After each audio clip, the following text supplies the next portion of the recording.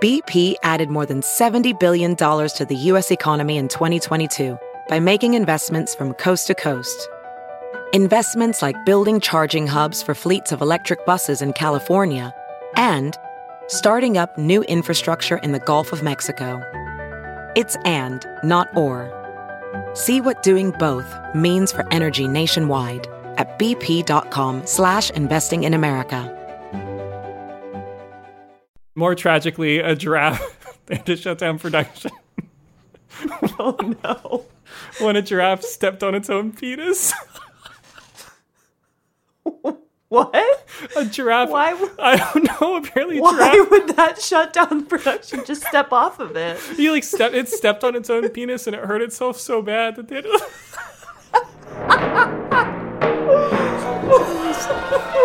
so insane.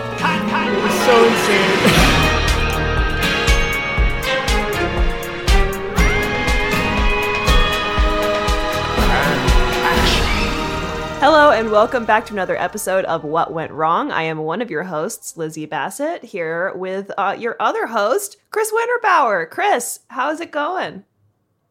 Lizzie, it's going great. It's almost September. I have no idea what's happened over the last 6 months. My life is a watercolor painting underneath a blow dryer, and all the colors are running in every direction. That sounds good. So, yeah, feeling good. But I'm very excited to talk about a very bad movie today, and that would be 1967's Dr. Dolittle. Woo! Lizzie, had you ever seen Dr. Dolittle before? No, I meant to ask my dad. I think he loves this movie, and I have a lot of questions about how and why after having watched it. Fair. Yeah. I saw this movie when I was, I think, 8 or 9 years old at a movie theater. My grandparents took me to see it, and they were big Rex Harrison fans. And I need to talk to them about that after researching this movie. And so I had like vaguely fond memories of the movie, but rewatching it eviscerated all of those. Yeah. So you mentioned you did not enjoy this film, and one of the things that I'm sure turned you off the most was its 2.5 hour running time. 2.5 hours long, and also didn't know it was a musical. And I'm going to go ahead and put musical in quotes, in air quotes, yes, because I don't really think we can call it that. I think you could call it a toxical. Sounds like a poisonous popsicle, but here we go. Dr. Dolittle is a 20th Century Fox production. It was released in 1967. As you mentioned, it is a, quote, musical. And also I'll put quotes around comedy, directed by Richard Fleischer. It was written by Leslie Bricusse, with music by Lionel Newman, starring Rex Harrison, Anthony Newley, Samantha Eggers, and Richard Attenborough as the circus leader, if you recognized him. No, I didn't even realize. I saw his name at the beginning, and I was like, oh, where's the old man from Jurassic Park going to be? And then I totally forgot about him. He plays the guy that runs the circus that early in the movie. Anyway, it's based on the novel series of the same name by Hugh Lofting, who's a British writer. It was shot using the deluxe color film technology, not Technicolor. So this was single strip, not 3-strip. Color film. And we will briefly touch at the end on Eddie Murphy and Robert Downey Jr.'s respective reboots of this property, but our focus is on this original adaptation from 1967. So, the story. Lizzie, I'm not going to let you explain the story because trying to explain the story of this movie is a nightmare. It is. I mean, please go for it if you're able. Yeah, not a problem. I couldn't even I can sum this up real fast. So there's a doctor who realizes that if he can learn how to talk to animals, he can be the greatest animal doctor in the world. And so he does that. There's like a two-headed alpaca situation. There's a potentially racially insensitive stereotype of an Irishman who brings a child to this doctor. They get shipwrecked with this lady who just cooks for them on a floating island. Yeah, see, nothing happens. It roughly combined the plotting of the 3 original Dolittle books. This was a series of books. As Lizzie mentioned, Dr. John Little, played by Rex Harrison, is a British veterinary doctor who doesn't care for humans and only cares for animals. His name is Little? Oh, no. Sorry, I meant Dr. John Dolittle. I thought it'd be a weird twist. The movie's ostensibly about his quest to find a supposed great pink snail. So if Wizard of Oz is the greatest example of a studio wielding power over its actors in an abusive way, Dr. Dolittle is its antidote. This Production was plagued by many things, but Rex Harrison, the lead actor, was certainly the scourge of production. Today's episode will be a journey into the lengths Harrison went to, be they intentional or not, to externalize his inner turmoil onto those around him in some of the most absurd ways possible. Great. Quick note, I pulled much of this episode's information from 2 really good books. Mark Harris's Pictures at a Revolution, 5 Movies, and the Birth of a New Hollywood, and Roadshow, The Fall of Film Musicals in the 1960s by Matthew Kennedy. Let's dive in. So, as I mentioned, Dr. Dolittle was created by Hugh Lofting, a British author, in 1920. He made a series of these books for kids. It followed the character, and a bunch of movie studios wanted to buy the rights, including Disney and Fox. He turned them all down. He died in 1947. The rights went to his widow, Josephine, and maybe interested in a little cash. Josephine's not holding on to him quite as hard as Hugh did.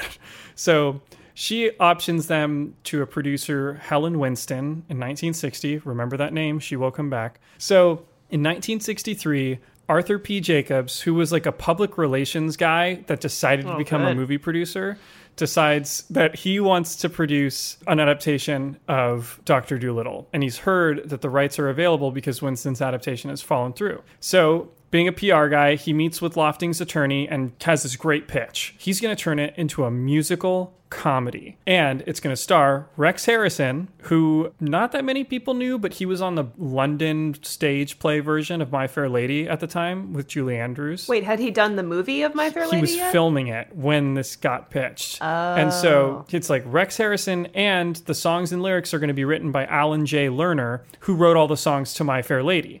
So that's going to be like the ultimate duo to make this movie. And My Fair Lady is... What happened? Well, you'll see. So My Fair Lady is in production at this point at Warner Brothers. The 55-year-old Rex Harrison was a bit of an odd choice for the role. He was more of a serious actor. He was born in Lancashire, England. He attended college in Liverpool, and he came up through work on the stage. His career was interrupted by World War II. He flew in the Royal Air Force, and he found fame later in life, basically. So it wasn't until 1963's Cleopatra, where he played Julius Caesar, and the forthcoming My Fair Lady adaptation that he would find worldwide recognition.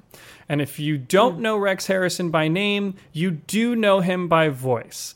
Harrison's speech pattern is famously the inspiration for Stewie on Seth MacFarlane's Family Guy. Oh, yeah. Here's a brief clip of MacFarlane explaining the story that led to this influence. Yeah, there's a great.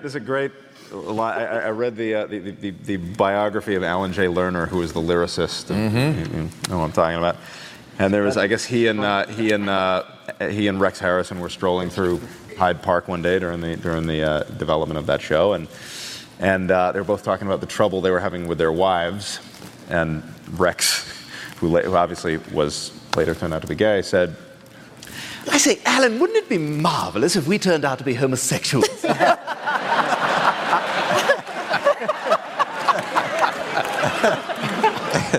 and you got the sense in reading that, I'm like, God, this is one guy kind of putting the bone out there, so to speak. And the other guy probably going, yeah, that'd be pretty funny, Rex. This is my hotel. I'm going to take off.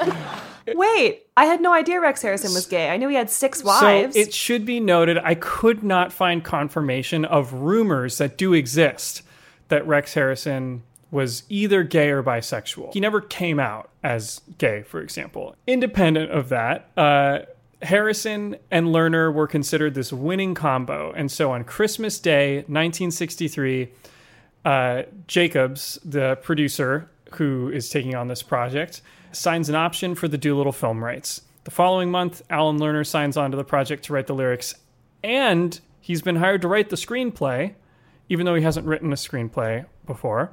And in March, they get 20th Century Fox back into the deal. They sign on to distribute the project. Rex Harrison inks his deal. Everything's good to go.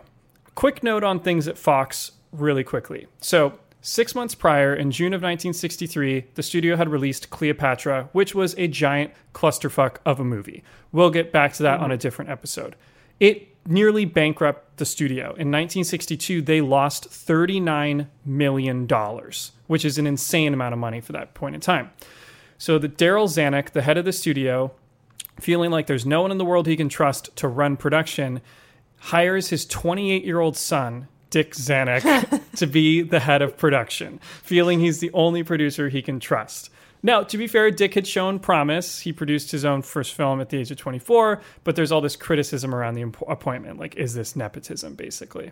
So Dick Zanuck's taking over the studio at 28, and even though he's well-respected personally and professionally, and he'd go on to have a big producing career, I just want us to all keep in mind that there's a 28-year-old man at the head of a studio that nearly went out of existence the year before, and he's being put there by his father, who's telling him, don't fuck it up. The pressure is intense on this young man. So Dick Zanuck really believes in the Dolittle property. He really believes in kids' movies at this point in time. And so he makes a press announcement right when they make this deal that Fox is going to release the film, the Dr. Dolittle adaptation, on Christmas Day in 1966. So 3 years later, make an announcement. 3 years from now, count it, we're going to give you Dr. Dolittle as, quote, a gift to the world. Everyone's so excited. Like, Rex Harrison's in, everyone's in. Turns out Alan Lerner, not a fast writer.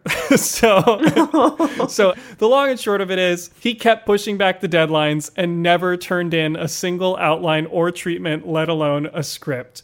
He claimed to be busy working on a different stage adaptation. Then he disappeared to Rome when Jacobs tried to confront him at his New York apartment, until basically in May of 1965, over a year later, the studio's like, you have to give us something now or you're getting no money for this. He sends word through his agents that's like, we're so sorry. Mr. Lerner won't be able to start working on Dr. Dolittle until October of 1965. But he would still like to do the movie. So the studio fires him. They're like, we don't care how good you are with My Fair Lady. Like, you're off the project. And also, it should be noted that during this period, Lerner somehow managed to renegotiate his fee up from $100,000 to $350,000 without ever turning in a single word of script. This man's incredible. He is remarkable. So the delay on scripting had three major consequences. First, they've attached a director to the project. Now, Lizzie, this director has a direct relation to the last episode that we did. It is Vincente Minnelli, Liza Minnelli's father and Judy Garland's ex-husband at the time. So he was brought on... Is it just Vincent Minnelli? Vincent, yeah, but it's spelled Vincente, so I like to say it like that. So Vincente. So Vincent has been brought onto the movie, but he has to drop it because the delay is interfering with his ability to take other work. So they lose their director. Second, the Christmas 1966 release date is just done. It's just not going to happen. And then third, all of a sudden, Rex Harrison is an international movie star. So on December 25th, 1964, the film adaptation of My Fair Lady was a roaring success, released to $72.7 million at the box office against its $17 million budget. Huge Warner Brothers hit. It was 3 hours long. Did you know that? It's so long. Yeah, I do, because I've seen it. It's great. It is really long. So long. But it's awesome. It's great. So Rex Harrison is now a worldwide movie star. He's opened opposite Audrey Hepburn, and he won an Academy Award for his performance. I didn't know that. Won Best Actor. So at first blush, this is great for Fox. They're like, our actor under contract for this movie has won an Oscar and is one of the most successful actors in the world. All they need is a new lyricist and a new director, a new screenwriter.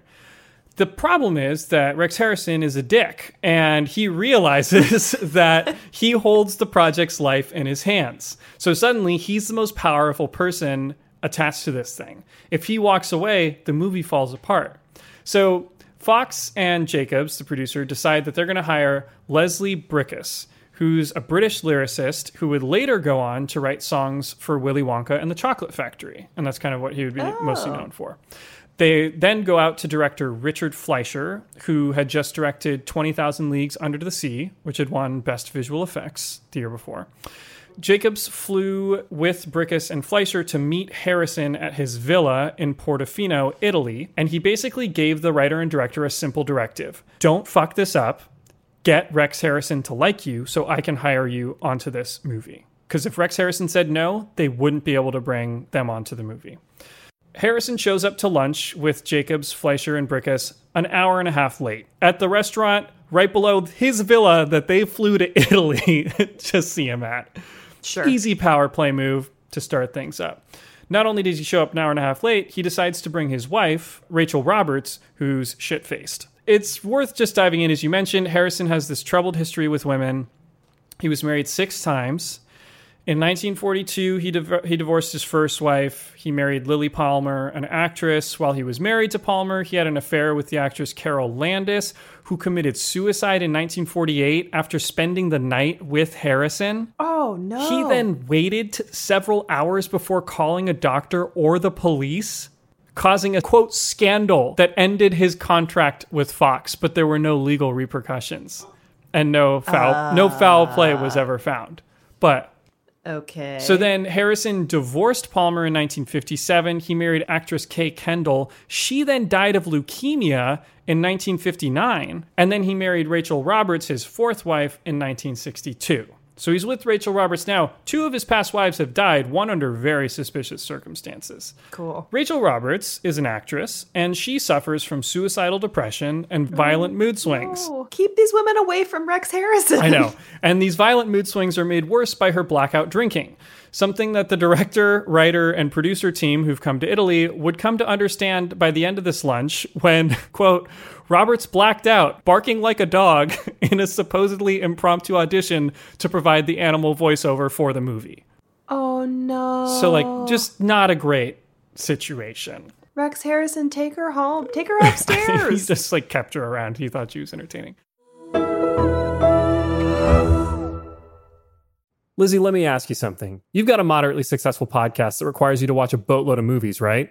Yep. Okay, so how do you find time to cook healthy, affordable meals? I don't. I've been eating delicious, ready-to-eat meals from Factor. They're chef-crafted, dietitian-approved, and delivered right to my door. Okay, but do they have snacks and smoothies, the only 2 things that my daughter currently eats? They sure do. There are over 35 different options every week to choose from, including keto, calorie smart, veggie, and vegan for you and your vegan child. And the best part is, when you sign up, you save money because Factor is less expensive than takeout. The napkin math checks out. I actually did it. Factor gets you a 2-minute, restaurant-quality meal on the table with no prep and no mess. Until my daughter throws it on my face. It's flexible for any schedule. Choose between 6 to 18 meals per week, and you can pause or reschedule anytime. So head to factormeals.com/WWW50 and use code WWW50 to get 50% off. WWW50 at factormeals.com/WWW50 to get 50% off.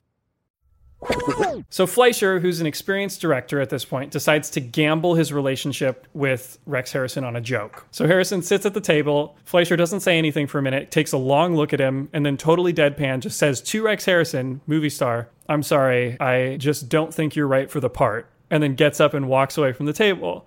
And everyone just goes dead silent. And Jacobs is like, this guy just fucked up this whole thing in the first sentence.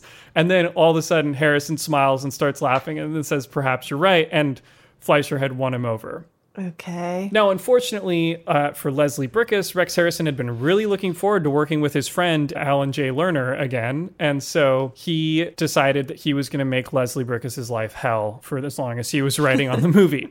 He would rip apart Leslie's lyrics whenever he read them. He decided that he wouldn't agree or disagree to Leslie's participation in the film until he finished his next scheduled shoot, The Honey Pot. And so that left Leslie in limbo. Like, he didn't know if he was going to be the credited writer on the movie or not. But luckily, Leslie was a pro. He got to work anyway. By July of that year, this is like 2 months after he was hired, he'd already delivered a rough draft, multiple songs, and he'd pulled out a lot of the book's racism. That was a big step. Apparently, Hugh Lofting's widow said she loved the script, and she thought it was a complete surprise that captured the spirit of Dr. Dolittle. So great work, Leslie, on that front. And if you do notice, like, the natives in the movie...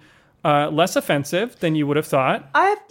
I will say, shockingly less racist than I expected. As soon as they crash landed onto an island, I was just like, oh no, this is going to be bad. And then it actually wasn't that bad. So I will give they that like to Dr. speak Dolittle. 9 languages. They read all the books. You know, it's good. Unfortunately, Rex Harrison had a lot more demands. Jacobs and Fleischer had convinced the immensely popular Sammy Davis Jr. to play the leader of the Sea Star tribe, Bumpo, who was going to have a much bigger role in the movie. But Harrison said no. He said, I don't want to work with a song and dance man. And he said that it had to be Sidney Poitier or he would leave the project. Sir, it's a musical. Indeed. What is wrong with a song and dance man? Yeah, exactly. So... Jacobs and Fleischer are like, okay, we have to get Sidney Poitier and we have to fire Sammy Davis Jr. So they fly to New York. They meet with Poitier. They offer him $250,000 creative input on the project, and he agrees to take the role. They haven't told him that Sammy Davis Jr. was ever attached, or there's no mention of Sammy Davis Jr. They then go to the Majestic Theater, where they're scheduled to see Sammy Davis Jr. perform in a show called Golden Boy that night, and they're supposed to have dinner with him afterwards, where they're like planning to break the news to him. But Sammy Davis Jr. doesn't know anything, so apparently during the show, Sammy Davis Jr. ad-libbed a line about Rex Harrison as like a homage to the producers in the audience because he's so excited about the project. And then these two guys go into his dressing room, and Sammy Davis Jr. is like dancing about. He's like talking all of his ideas for the movie he's about to get fired from, and they're just sitting there like, we're such assholes. And then to make it so much worse, who's the worst person that could walk into the room right then? Sidney Poitier, who is just independently friends with Sammy Davis Jr., decides, I'm going to stop by my buddy Sammy Davis Jr.'s dressing room after his show just to say hi. Walks through the door, and these guys are like, oh my God, I hope Sidney Poitier doesn't say anything about the role. And Sammy Davis Jr. brought up the movie, and Sidney Poitier, who's such a pro, says nothing. And then he just like walks out of the room. They take Sammy Davis Jr. to dinner, and they fire him. And he was very upset. He did threaten to sue. He said he was going to go to the NAACP.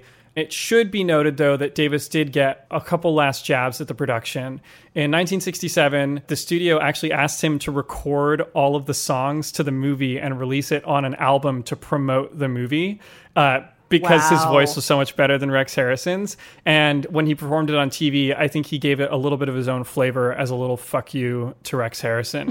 So here's Sammy Davis Jr. In the film, Dr. Dolittle, for those of you who do not, believes in the philosophy that man should be able to communicate with animals. And Leslie Bricusse has written one song for Rex Harrison, which he says, which Rex is only Rex Harrison can. If we could talk to the animals, imagine chatting with a chimp and chimpanzee. Well, I figured if I sang it like that, I wouldn't get back in my neighborhood again, you know. So we did a different version, and it goes like this. Look out, ha, ha, ha, ha.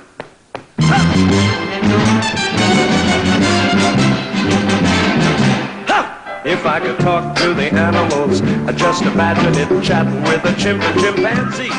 Wow. Okay, how much more fun is this version of the song? So much more fun. I want to see the movie where Sammy Davis Jr. is Dr. Dolittle, because that is 100 million times better. So much better. Than Rex Harrison. So much better. He's so dynamic, and like his voice is good. He's great. I love it. So finishing up the casting side of things, so Julie Andrews and Barbara Streisand were both offered the role of... Oh my God. If that had been Barbara Streisand. She comes back later in the best way. You're going to love it. So Julie Andrews and Barbara Streisand are both offered the role of Emma Fairfax, who's like the cook woman on the ship. No reason to be there outside of the fact that they figured they needed a woman somewhere in the movie. Also, not in the original book, was written as like a composite character for the movie. Clearly. They proved to be too expensive for the production to afford. And so they went on to the young Maggie Smith, who was co-starring with Rex Harrison on The Honey Pot, but negotiations with her broke down. So the role eventually went to the 26-year-old Samantha Eggar, who had just been nominated for a supporting actress Oscar in her performance in The Collector. I don't know much about Samantha Eggar. She seemed fine, and she kind of came and went. Now, unfortunately, as they're getting the movie ready, Harrison is just getting into like a shittier and shittier mood from afar that's just like spiraling everything. And the reason is that like the things on this movie, The Honey Pot, that he was all excited to do are not going well. The studio mandated that they rewrite the script, and Harrison doesn't like the rewrites because he doesn't have as many lines in the rewrites. The production faced delays when the first cinematographer was fired and the second one died suddenly. Like everyone just dies during these movies back in the 60s. And then also, Harrison's wife, Rachel Roberts, had spiraled into an alcohol and barbiturate-fueled depression after Maggie Smith had won the role that she'd auditioned for in the project. So she thought since Rex was the lead, they would give her, maybe a shot at the other role. Poor Rachel. And Maggie Smith was younger than her, I think. It was just really bad. So when Harrison could turn his attention to Dolittle, he basically took out all of his like negative, destructive emotions on that project because he couldn't do it on The Honey Pot. So Harrison also demanded that he be allowed to perform all of his songs live on set rather than do a pre-record and lip sync, which was industry standard never at good. the time. And he's not even a good singer. So No. Harrison's reason was that he not so secretly hated Brickus's lyrics, and I think he basically wanted to be able to change them as he saw fit during production, whereas if they pre-recorded them, they'd be locked in. I think it's important to note here as well that Rex Harrison doesn't really sing in this movie. And honestly, when I thought about it, not really in My Fair Lady either. He does this just like very rhythmic talking thing that's all the way through. And then sometimes he'll sort of sing a note, but then it's back to this, and here we are again. And he starts to sing. That was too much singing. It makes me nervous. That was like more singing than Rex Harrison by a lot. It's really just so bad. Apparently they called it talking on pitch.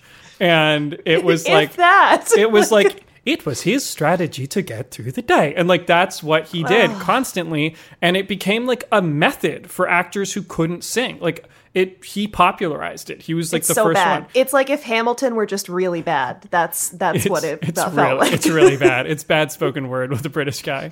Not only that, it's like an ego thing. So Samantha Egger's voice was dubbed, for example, by a singer. Oh, because I was going to say she sounded great. Yeah. So he could have been dubbed, but he didn't want them.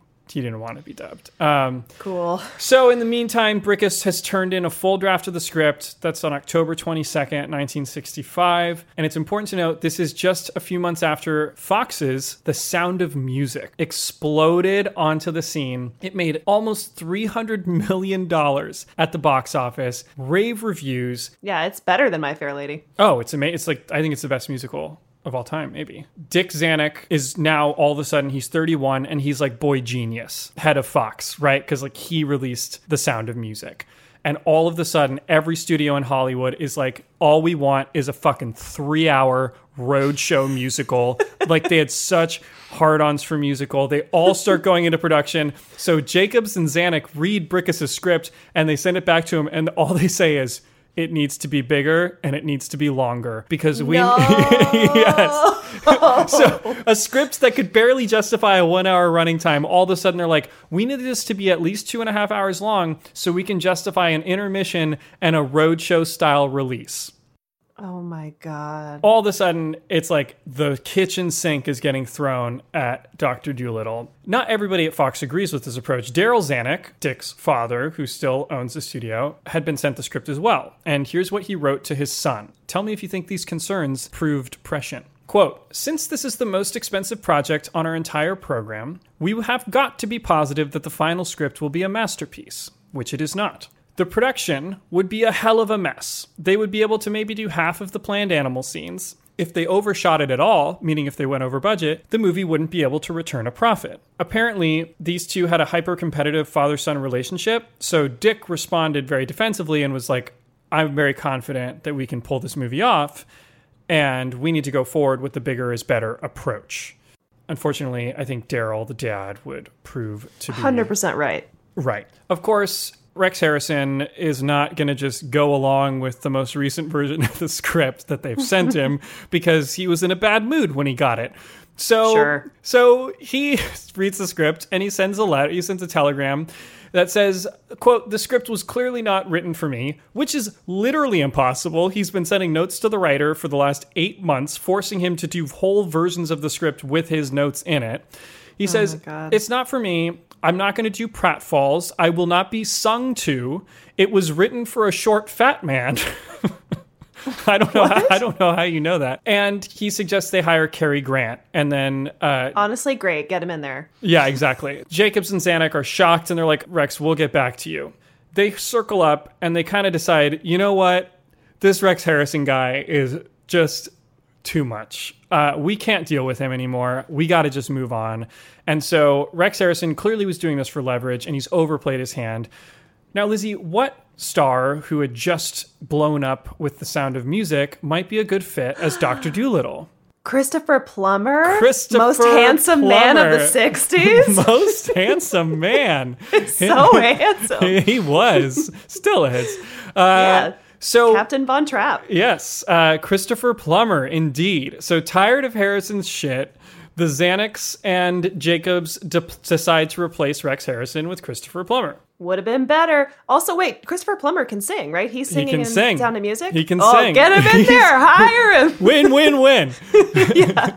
So the studio buys out his contract on a Broadway play for $90,000. They agree to pay him $250,000 for the role. And then Rex Harrison hears that they're replacing him and is like, oh my God, I fucked this up, because the Honeypot movie's not going well, so he actually needs to get paid for this movie. So on December 30th, only 3 weeks after he said he was leaving the project, his agents send word that he is, quote, fully committed to Dolittle, and he claims to have been unaware of the demands forwarded by his agents. He says they were operating without his consent for all of this time. Throws them under the bus.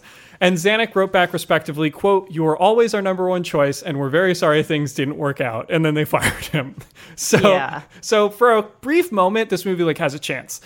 Unfortunately, over the next 2 weeks, Harrison and his team fucking grovel like no one's groveled before. And one of the things that they do, which I'm sure is true, but it's just so fucking shady, is Rex Harrison uses the recent suicide attempt of his wife, Rachel Roberts, as the excuse for why he's been so difficult to deal with. So she'd attempted to overdose on pills while they were shooting the Honeypot, and he's like, that's why. So this poor lady. Fox, knowing that because they have a contract with Rex, they don't want to get into legal action with him, so they bring him back onto the project. They fire Christopher Plummer, who's basically that's fine, because he just got paid $90,000 not to be in a play, and he also didn't have to be in this movie. So they bring Harrison back, but meanwhile, back on the Fox lot, various accountants have looked at the expanded script, the bigger is better script, and they've realized that the movie's not going to cost $6 million, which was the original budget. It's actually going to cost $14.4 million. And Dick Zanuck's like, oh no, this is a lot more than I thought it was going to be. So even though he was riding high on the Sound of Music, he's like, let's just cut $2 million out of the budget. So they start trying to find things to cut out of the budget. And some things are easy, like Rex Harrison was demanding they continue to bring in new lyricists to write alternate versions of Brickus' songs. And they were just like, we're going to put the kibosh on that. And then they realized that the thing that would save the most money is if they cut the character Bumpo, who Sidney Poitier was playing, who they'd owe $400,000 for the role. Now, there were two big problems with this plan. Number one was that nobody told Brickus that Bumpo was potentially being cut. So during every rewrite, he just made the character a bigger and bigger part of the story because they were like, we're paying Sidney Poitier a lot of money. Let's give him a lot of scenes. And then they're like, no, Brickus, you got to lose all those scenes. Not going to work. And then on top of that, they're terrified of the PR backlash of firing America's only black Oscar-winning actor from the production. And this is like a big movie this next year is going to be in the heat of the night. This is a big moment for race relations in America. So they're like, oh my God, we have to do this and it's going to be awful. And in an insanely lucky break, though, it turns out that Poitier hadn't actually signed his contract yet because his agent was still negotiating a couple of points. So basically the agent comes to them and they're like, can we just change these two things? And the studio's like, that's just way too much. And they told him to fuck off. And then contract negotiations broke down and Sidney Poitier walked away from the movie. It was like, could he have one extra chair? Only green M&Ms? Yeah, exactly. Get out of my office. And then, meanwhile, they're like, whew, we dodged that bullet. So then when Poitier leaves, Harrison again threatens to quit because he's like, the only actor on this project besides me was Sidney Poitier. And they're just like, Harrison, shut up. Shut up. Shut the fuck up. Shut up. And Harrison was like, fine. And so he actually shut up then. So summer production starts and they've basically shaved $2 million from the budget. And then all of a sudden that $2 million just gets eaten right back up because, of course, actors, animals, everything. It's a nightmare. The first thing I said as soon as this movie started, I just said, oh no, look at all these animals on this 1960s set. Yeah. There's 50 animals in one room within the first two scenes of the movie. Yeah. So here's some various examples. It costs over $100,000 to teach a chimpanzee how to cook bacon in a frying pan. Didn't need that. Not only that, you didn't have to teach one chimp. You had to teach the two understudy chimps too. No. In case the first chimp. You don't need it. In case the first chimp shit himself. So then they had to pay Brickus. They had to pay Brickus another $100,000 because they just kept making him work on the script because Rex Harrison, they basically were like, we're not going to use these changes, but like, we're going to pay you to be Rex Harrison's little typewriter boy. And like, no, this poor man. It turns out, so like Anthony Newley, who gets brought on to play Matthew Mugg, who's like the offensively Irish character, he gets brought onto the project, and apparently he's really good friends with Brickus, so like they have a good back and forth. And then Harrison becomes paranoid that Brickus and Newley are conspiring to reduce Harrison's role and expand Matthew Mugg's role. And Harrison turns out raging anti-Semite. And Newley is Jewish, and so Harrison, to his face, would call him a Cockney Jew or that Jew comic. And then, oh my God! Oh yeah, and then behind his back, he would say like a lot worse things than that. And that's just the start of some of the racism we'll get to.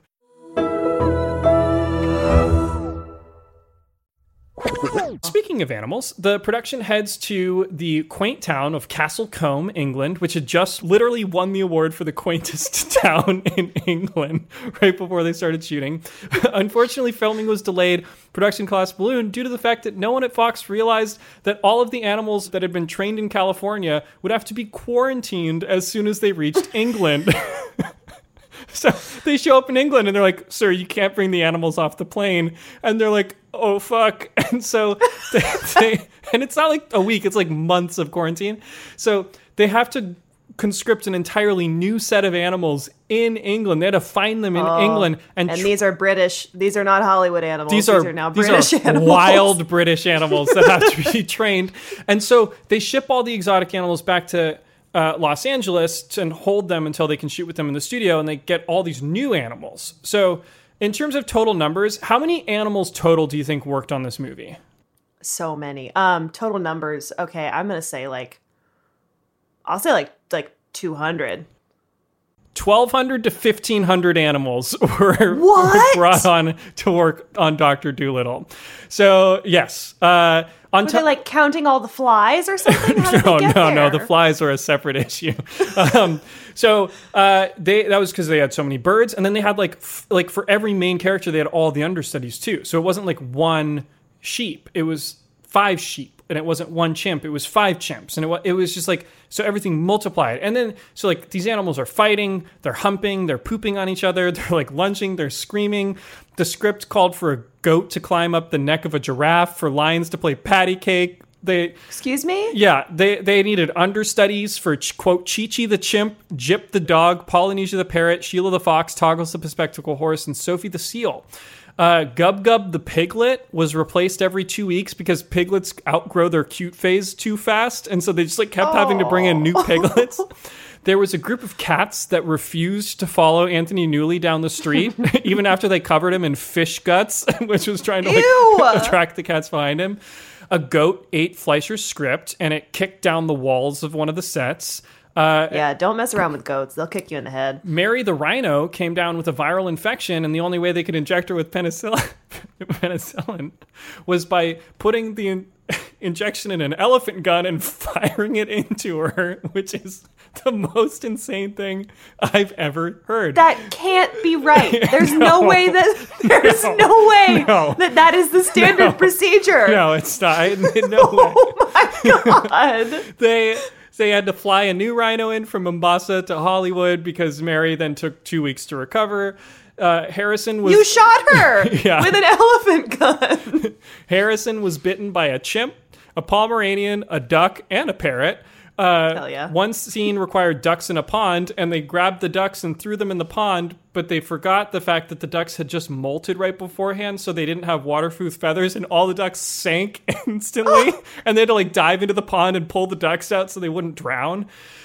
When a squirrel wouldn't sit still, they filled a fountain pen with gin and fed it to the creature drop by drop to get it drunk enough to stay quiet for a shot. Rex Harrison wrote in his journal that, quote, they got a few seconds of film showing the squirrel nodding and swaying before it passed out cold. Oh my God. 2 urban legends I couldn't confirm, but were in these books, was a parrot apparently learned how to mimic the first assistant director's voice yelling cut to the confusion of the crew. Oh my God. And more tragically, a giraffe had to shut down production. Oh no. When a giraffe stepped on its own penis. What? A giraffe. Why? I don't know. Apparently, a Why giraffe. would that shut down the production? Just step off of it. He like stepped on its own penis and it hurt itself so bad that they.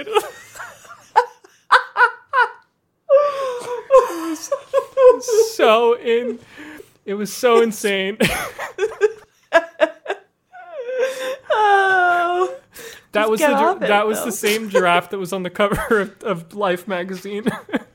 really? Yeah, Rex Harrison was like on its back on the cover of Life magazine, and apparently the choreographer on the movie was like going back and forth between a different production, and he shows up at the other production, and they're like, "Oh, you're early," and they're like, "Yeah, we had to shut down for 3 days," and they're like, "Why?" And he goes, "The giraffe stepped on its own cock." And he's like, "What is happening?"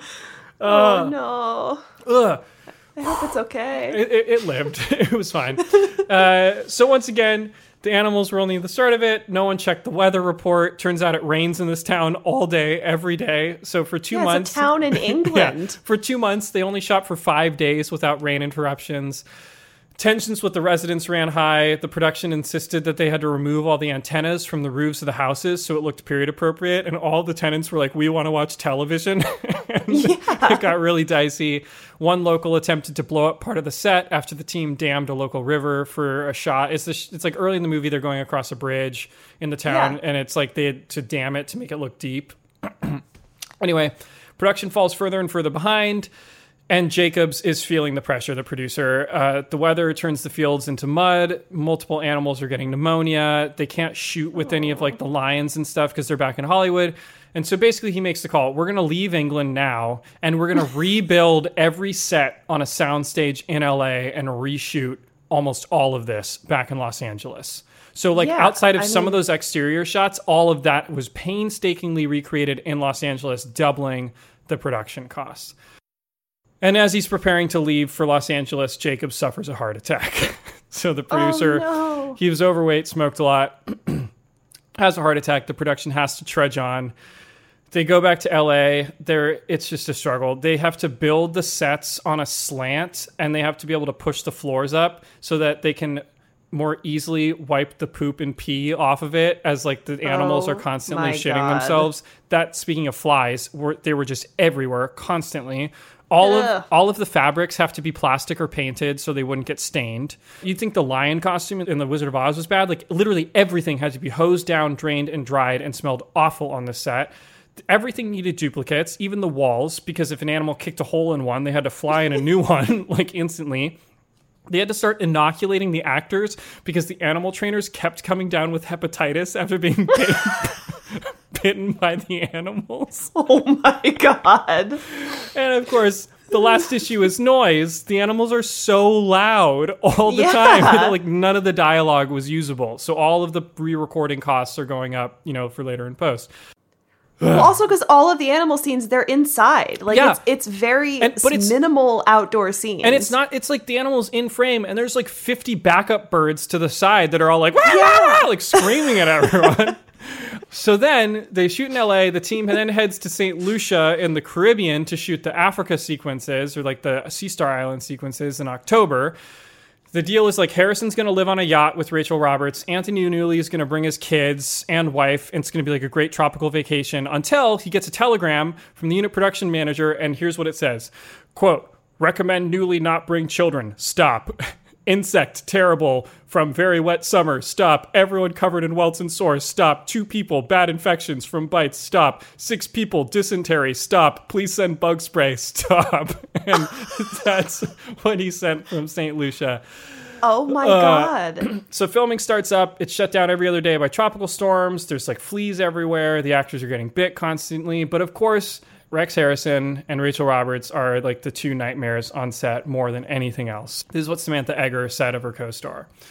I, quote, often had a wonderful time with Rex. I mean, yes, he was unkind and vitriolic and very mean-spirited, but he was also very funny. Until, of course, he turned on me too. So during one shoot day where Fleischer was filming Anthony Newley and Harrison was not needed on set, Harrison piloted his boat into the middle of the scene and refused to move it for 2 hours, ruining the shot and preventing filming, presumably due to another contract dispute. So he was willing to just shut down production when he wasn't the center of attention.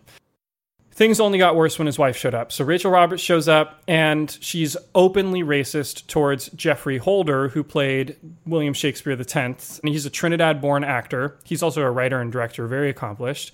He was awesome. He like the second he showed up, he was one of the easily the best part of the movie. Yeah. So she's like openly racist toward him. She's like, "What's it like hanging out with this type of person? What's it like being on this side of the set? What's it like being on this part of the boat?" Like, it was just unbelievable, the stuff she would say. Now, beyond that, because of the position of Roberts and Harrison's yacht out in the middle of the bay that they're shooting on, they would get in these huge late-night drunk screaming matches that would just carry across the water, and everyone could hear them everywhere. One night, the seal takers thought that their seals were in distress, but it was just Roberts screaming off the bow of her boat. One day, Rachel Roberts fakes a suicide attempt by leaving her shoes on the deck of a boat, wrapping her clothes around a log, screaming, throwing it into the bay, and hiding below decks. On another night, she gets drunk and makes a wild swim for the seal tank, screaming that she's going to free them. They had to stop her from doing so. Even like the seemingly simple shots of the fucking giant snail just sitting in the shallow end of the water was complicated by the fact that the St. Lucian like native people would run up and start throwing rocks at it at random times because recently a lot of their children had been made ill by something caused by eating freshwater snails. So they would run out, and they thought the production has made this like effigy to a demon in front of them and like throw rocks at it. And on top of it, it looked terrible. So they get through that. They go back to Los Angeles. It's like supposed to be like a few more weeks of shooting, and that lasts 4 more months. The budget's climbing and climbing until it hits $18 million. It's like literally 3 times what it was supposed to initially cost. Jacobs and Zanuck are freaking out, and they're like just killing the messengers. Like if anyone gives them bad news, they're getting fired from the project. The editor comes to them, and she's like, "Hey, I think we should revise the schedule." And they're like, "You're fired. Leave. Like we can't deal with you right now."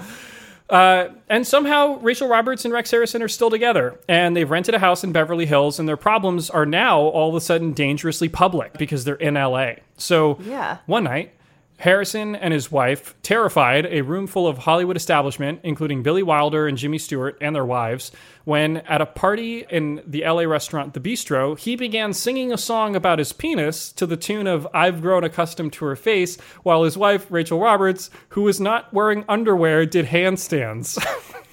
What? I don't know.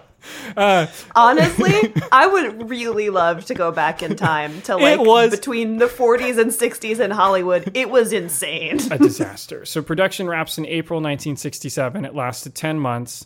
Fleischer and Jacobs began the arduous process of trying to sell a movie that they really know probably isn't worth seeing. So Dolittle's final cost was $18 million, and they would then spend $11 million marketing it. To make matters even worse, Warner Brothers releases Camelot, which is like a 3-hour musical roadshow movie. It's the first one post Sound of Music, and it tanked. And all of a sudden, the industry's like, wait, maybe people actually aren't interested in musicals. And it was the fact that The Sound of Music was just great and like a really compelling story that made it so successful.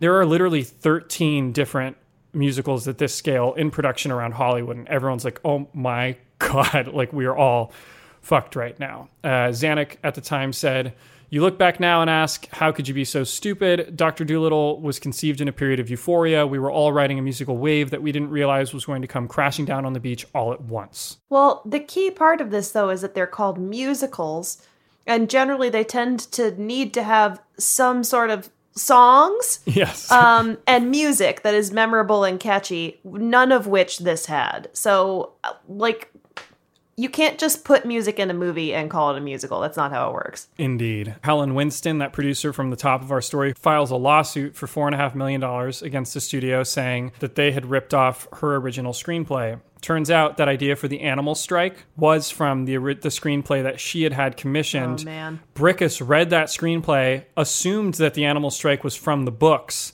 and had included it, but it actually wasn't from the books, so Helen Winston owned it. And they then had to pay her off. It wasn't for the full 4.5, but they settled for a lot of money. And meanwhile, These guys are like, we've got a fucking turd on our hands, and they're just like, we don't care. We're going to sell this thing so hard. The media blitz included 500,000 copies of a soundtrack being issued in stores 4 months before the film's release, including a cover of Talk to Animals recorded by Bobby Darin, Tony Bennett, and Dizzy Gillespie. What? Sammy Davis Jr., as I mentioned, was hired to re-record an album featured in the film. Bobby Darin did another version called Bobby Darin Sings Dr. Dolittle that was released simultaneously. Like, the marketing machine on this thing was nuts. They bought out the cover of Life magazine. They partnered with 50 companies to create 300 unique items to sell in stores that would be associated with the film. They had 35,000 stand-up cutouts of Harrison as Dolittle made and placed in stores around the country. The merchandising created for the movie was valued at north of $200 million. Well, this explains why my dad loved this, because in 1967, he would have been 8 years old. So an 8-year-old seeing this everywhere. Like you would watch it. So Mark Harris, the author of one of those books I mentioned, says, Dick Zanuck and his lieutenants told themselves that it wouldn't matter, that if they just announced loudly and frequently enough how wonderful their, quote, Christmas gift to the world was, nobody would look too closely once they unwrapped the box. That shows you their strategy. So the reviews of Dolittle were, as expected, rough. Here's what I would call the most positive review from Variety. They wrote, quote, the overall entertainment value of Dr. Dolittle is hard to pinpoint. Is it a good motion picture? The answer varies according to what the individual expects for his money. Which I think is just like such a great backhanded compliment. Dr. Dolittle opened opposite The Jungle Book, which had been out for a couple months, but was still killing it at the box office. The movie gets released. It does terribly. After they factor in their marketing and everything, the studio basically lost $11 million. Zanuck and Fleischer, that's the head of the studio and the director, rebounded almost instantly because they went on to make Planet of the Apes almost immediately afterwards. And so Zanuck did just fine. Rex Harrison's film career tanked with this movie. He acted in literally 7 more movies from 1968 to 1982. Every single one failed critically and commercially. There wasn't a single good one in there. He retired in 1982 from film, and he just did stage work. He was knighted in 1989. He and Rachel Roberts finally split in 1971. She acted in a few more things, and then in 1980, she actually made a final attempt to reconcile with Harrison and tried to win him back. And when she failed, she killed herself in 1980. So she had a very tragic life. Rex Harrison died of pancreatic cancer in 1990 at the age of 82.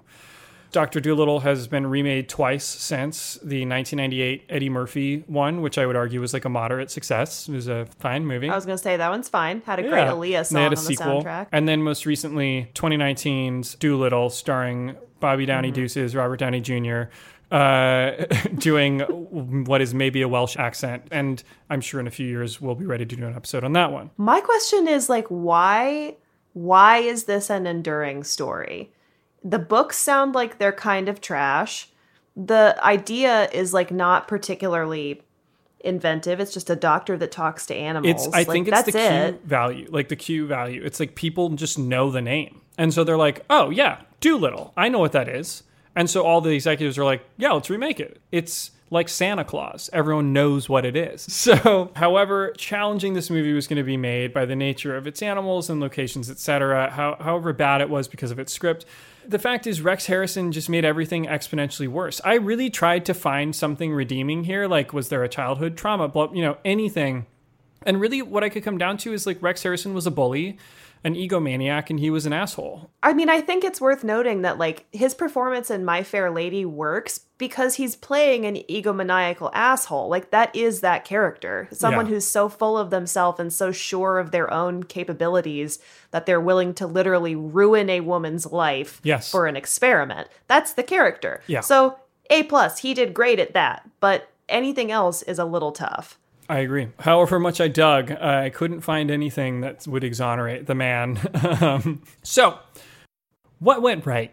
I have 2 what went rights. One is snarky, and the other one's not. My snarky one is I am not a big musical fan, and I'm okay with this ending musicals for a little while in Hollywood and moving on to some other types of movies. So that's my first take. The second is I do think some of the effects were good. And obviously we're watching now in high definition. This was played back in the day. You know, it was being projected. It was harder to see those types of details. That's it. Thank you so much for listening to our coverage of 1967's Dr. Dolittle. Friendly reminder for your own health and safety, do not watch 1967's Dr. Dolittle. Feel free to dive into either of the other ones. As always, shoot us an email at whatwentwrongpod@gmail.com or through Instagram at whatwentwrongpod with recommendations of films that you would like us to cover in the future. Yeah. We will talk to you soon. Get out of here and don't step on your own penis. If you do, you're very lucky. Congratulations. You either have very short legs or a very David's long dying. penis. What Went Wrong is a Sad Boom podcast presented by Lizzie Bassett and Chris Winterbauer. Editing and music by David Bowman, with cover art from Euthana Uos.